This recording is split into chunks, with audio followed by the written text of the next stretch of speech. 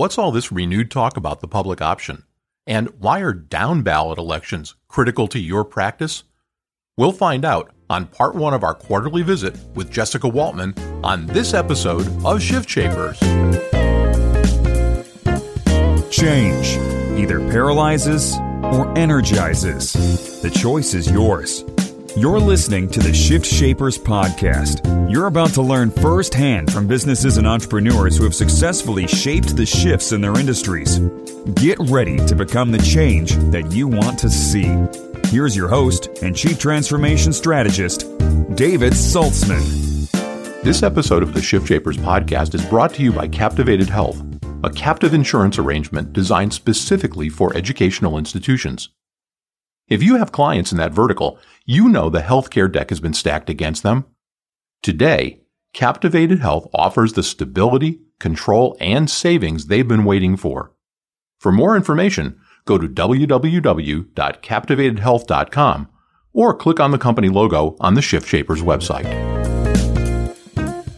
On this episode of ShiftShapers, we're excited to have our quarterly visit with Jessica Waltman, who's principal at Forward Health Consulting. And for those of you who may not have heard Jessica's previous podcasts, geez, go back and listen to them because they're great. But besides that, Jessica's our resident expert on all things legislative, regulatory, and maybe more importantly, helps us understand the context around both and what they mean to both our clients and to our practices. So with that, welcome, Jessica. Thanks for having me back on the podcast, David. I always enjoy being here. We have enough to talk about for 8 podcasts with the election going on and with all the other stuff. But let's start with today's news, and then we can drill into some of the things that have happened more recently. There's a lot of talk about the public option again. I know that Hillary raised the issue some time ago. There was a little blurb in the Wall Street Journal 8 or 10 weeks ago. But the discussion seems to be coming up. And a headline that I saw this morning was that some people feel that it's the only way to, and the words they're using, not my words, is rescue ACA. What's up with the public option? Well, it's an interesting thing. So first of all, what is the public option? And you'll hear different people refer to it as different things from both sides. So when the ACA was being debated, we called it the government-run public plan option. And so in its probably simplest form, it's some type of government-run insurance plan that would compete with the private market. How this plan is run, managed, is it a buy-in to Medicare? Is it a separate program? Is it something that's only for the individual market? Is it something for the group market? Are there limits on it? Is it available in every state? Is it sold through the exchanges? These are all things that are, no one knows and have been undefined. And during the debate on the ACA, in various iterations of the bills, that when they were working their way through the committee process in the House and the Senate, there were government-run public plan options included in them. And then they were ultimately struck from the law as part of political compromise. And, it's not exactly the co-ops kind of came in as the replacement to them. And now that we see the co-ops failing for a variety of reasons, and we also see insurers pulling out of the individual insurance exchange market, I think that we're hearing from different people that perhaps the public plan option, as you noticed in the headline, would be what would, air quotes, save the ACA, or at least those components of the ACA where we have lack of insurance competition and we have, the co-ops not necessarily a viable market option in most of the country. So if it's not viable in most of the country, where does it go? I mean, why? I guess the question that I'm stuck on is, why do a lot of people seem to think that that's the only way to rescue ACA? Yeah, I don't really know. I think it's a very simple view of the ACA because, as we all know, ACA is gigantic law, about 1,000 pages plus about 40,000 pages of regulation.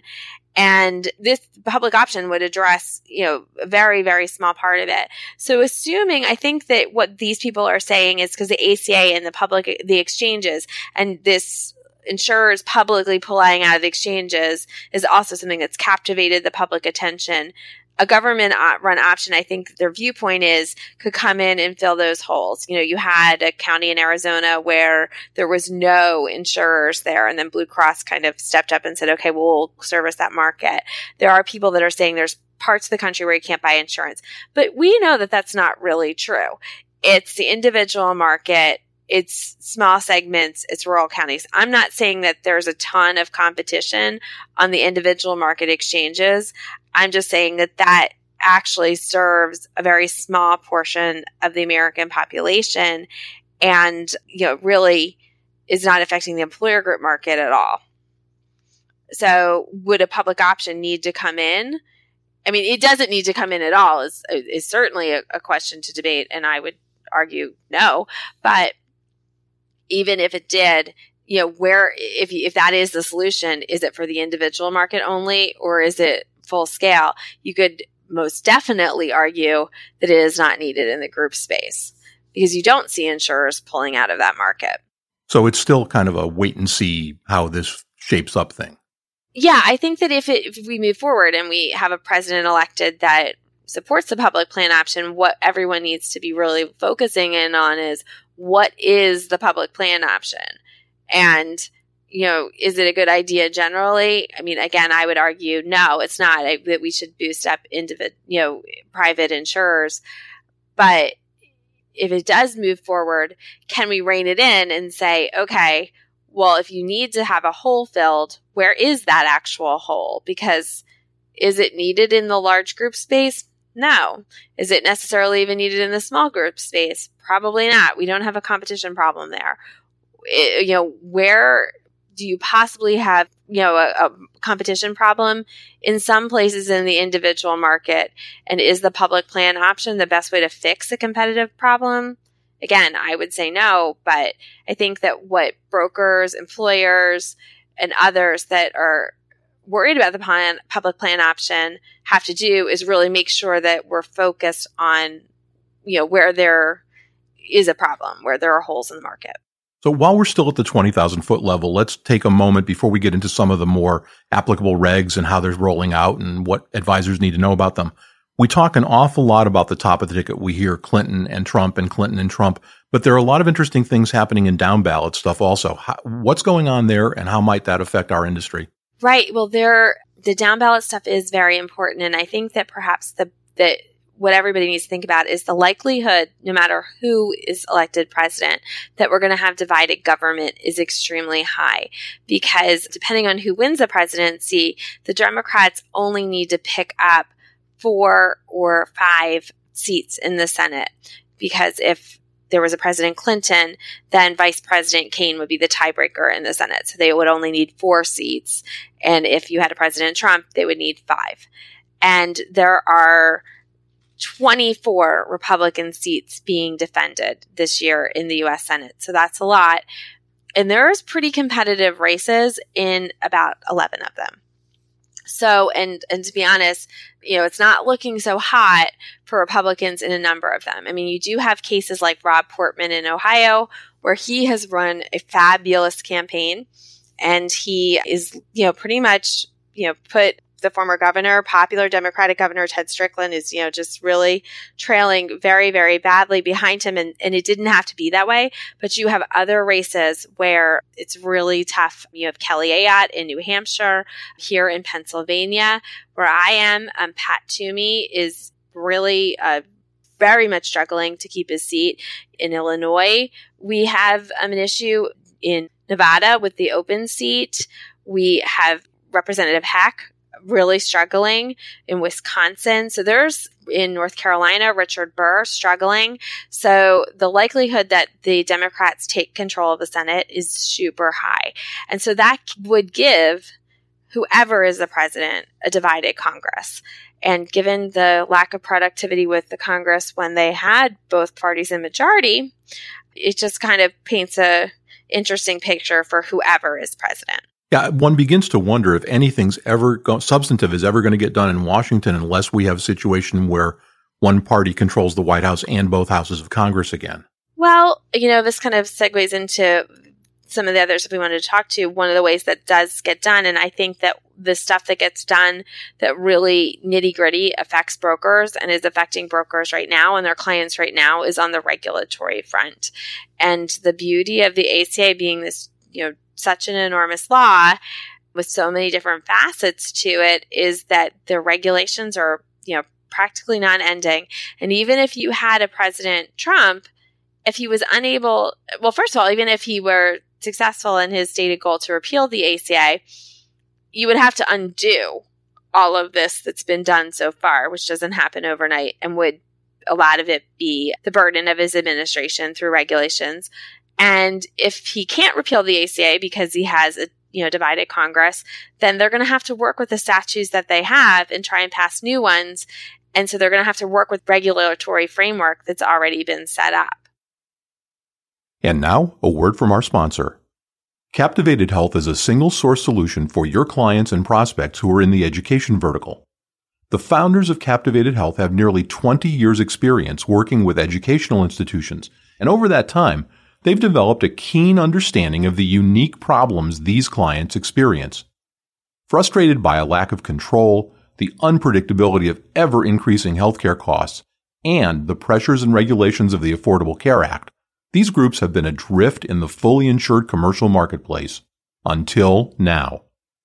Captivated Health has built a program that solves those problems, and it does so with virtually no disruption to faculty and staff while saving clients millions of dollars. We wanted you to be among the first to know that Captivated Health is building a national distribution partner network so you can bring this cutting-edge solution to the educational clients you advise. To learn more about the Captivated Health solution, go to their website at www.captivatedhealth.com or click on their logo on the ShiftShapers website. And now, back to our interview. Well, we've talked on this podcast, you and I and other guests, that it's most frequently the regulation where we get stuck and where we see problems for the market and for working with our clients. The legislation generally isn't where that happens. Right. I mean, the legislation just really sets out the broad framework, and then the details, which is what brokers are handling for their clients every single day, come out in the regulations. And I mean, even in a friendly administration, the regulatory burden can be enormous. And the thing is, once regulations are on the books, they are super difficult to get rid of. I mean, it's almost impossible to completely get rid of them. You can dial them back, make changes to them, but you're just tweaking something that's already there. So, I mean, you're taking a ginormous book and just giving an edit, you have the ability to edit it, but you can't delete the whole thing and start over, except for in very rare cases.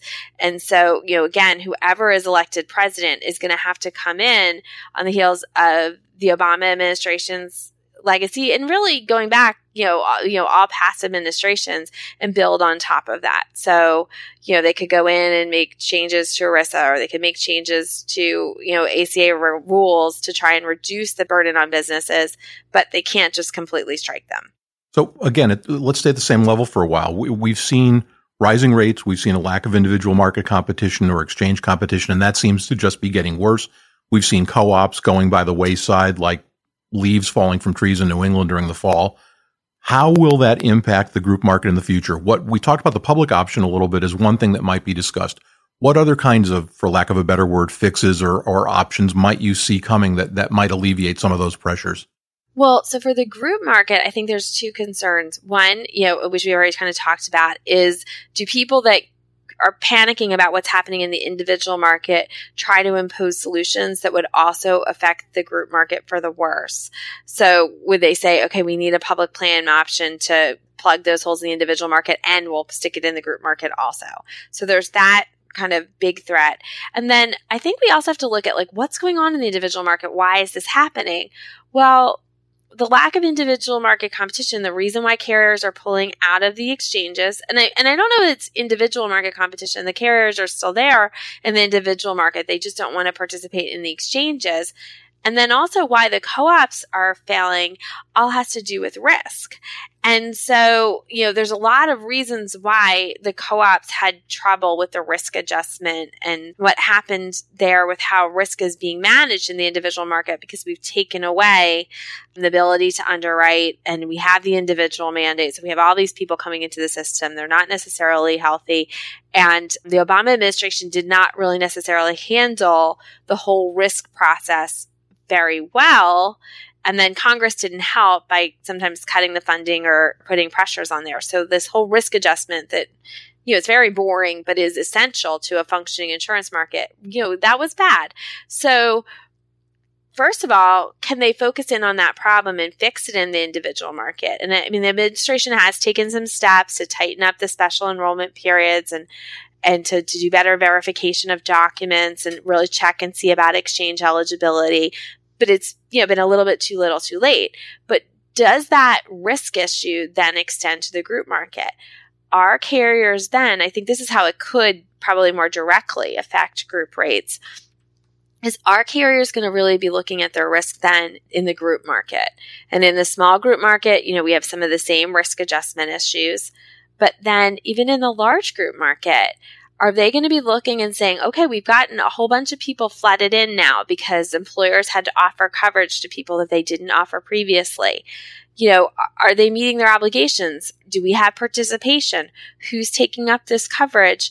Are we going to have risk issues in the group market? Because, it's great to have all these new people into the coverage system, but a lot of them haven't had coverage previously, and they're pretty expensive to insure.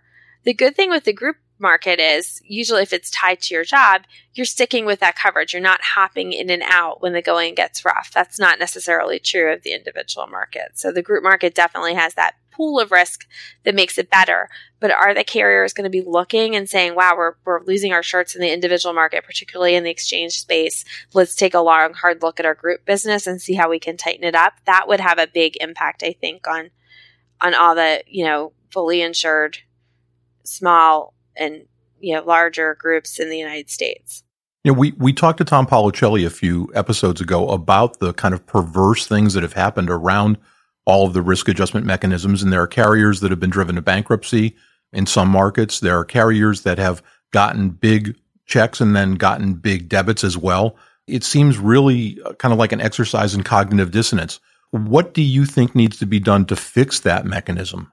Well, it's pretty tough because, it's a 3-part complicated mechanism and now we're phasing it out, right?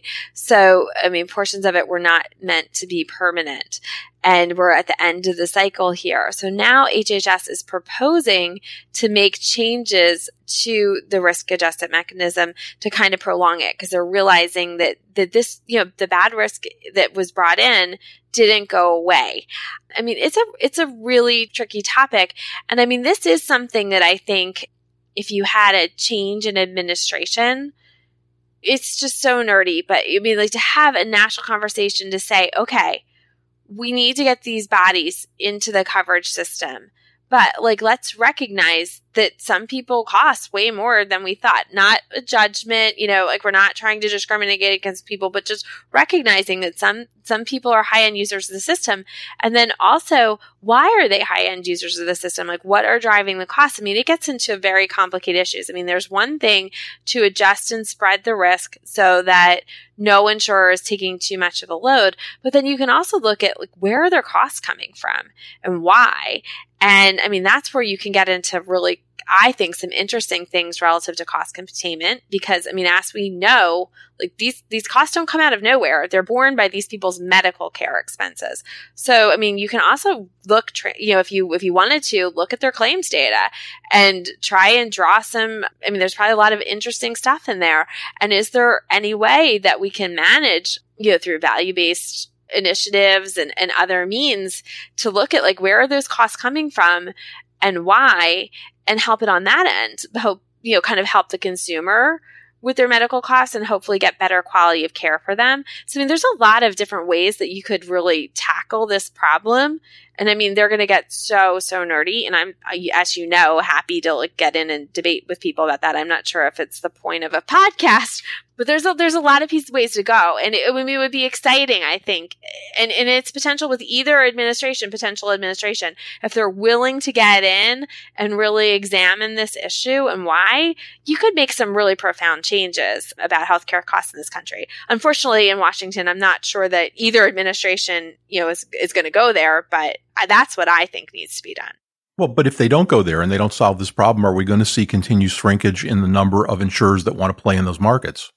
Right. Well, that's, again, and that's the typical Washington problem, right? That they're very reactive. And are they going to really take a long, hard look and solve something long run, or are they going to come up with some type of short-term stopgap solution that isn't the best thing for everybody because all of a sudden they have a gigantic problem staring them in the face? Yeah, I mean, it could very easily become the new doc fix and just keep getting kicked down the road a year at a time. Right. So, I mean, that's something where brokers can continue to raise that conversation because few people understand all these pieces. Absolutely. And as you said, it's a tri-part mechanism. It's very complicated. I mean, I heard somebody at a meeting I was at last week refer to Switzerland and the fact that, they've got risk adjustments and they've had them for years and the carriers are required to take all comers and whatnot. And what they miss, and something I remember Reggie Hertzlinger pointing out a number of years ago, is that Switzerland is really closely analogous to New England, but it's not analogous to the United States where we have such regional variation. Oh, absolutely. And I mean, and it's regional variation. And then even within a certain state, I mean, you can have, I know in some rural counties in Georgia, they're some of the most expensive because of provider negotiating issues. And then you have other parts of the state where things are very low cost. So even within a certain state, you can have widespread variations. So yes, I mean, you always have to take into the really geographical, huge size difference of the United States when you're trying to maybe apply some European or other country solutions. And then also, with risk adjustment, we do though have a national model. I mean, there is risk adjustment in Medicare. So the health reform risk adjustment isn't necessarily modeled on that. We may want to look at things that have actually worked within our own country. And so even though Medicare isn't perfect, you could draw from that. No, I mean, really, we want to look at things that have worked and replicate them? I know, right? It's crazy. That's not fun. Madness. That's wild. Nobody would ever do that. The ShiftShapers podcast is a production of Strategic Vision Publishing and David Saltzman. This podcast may not be reproduced in any form, in whole or in part, without the express written permission of the producers. All rights reserved.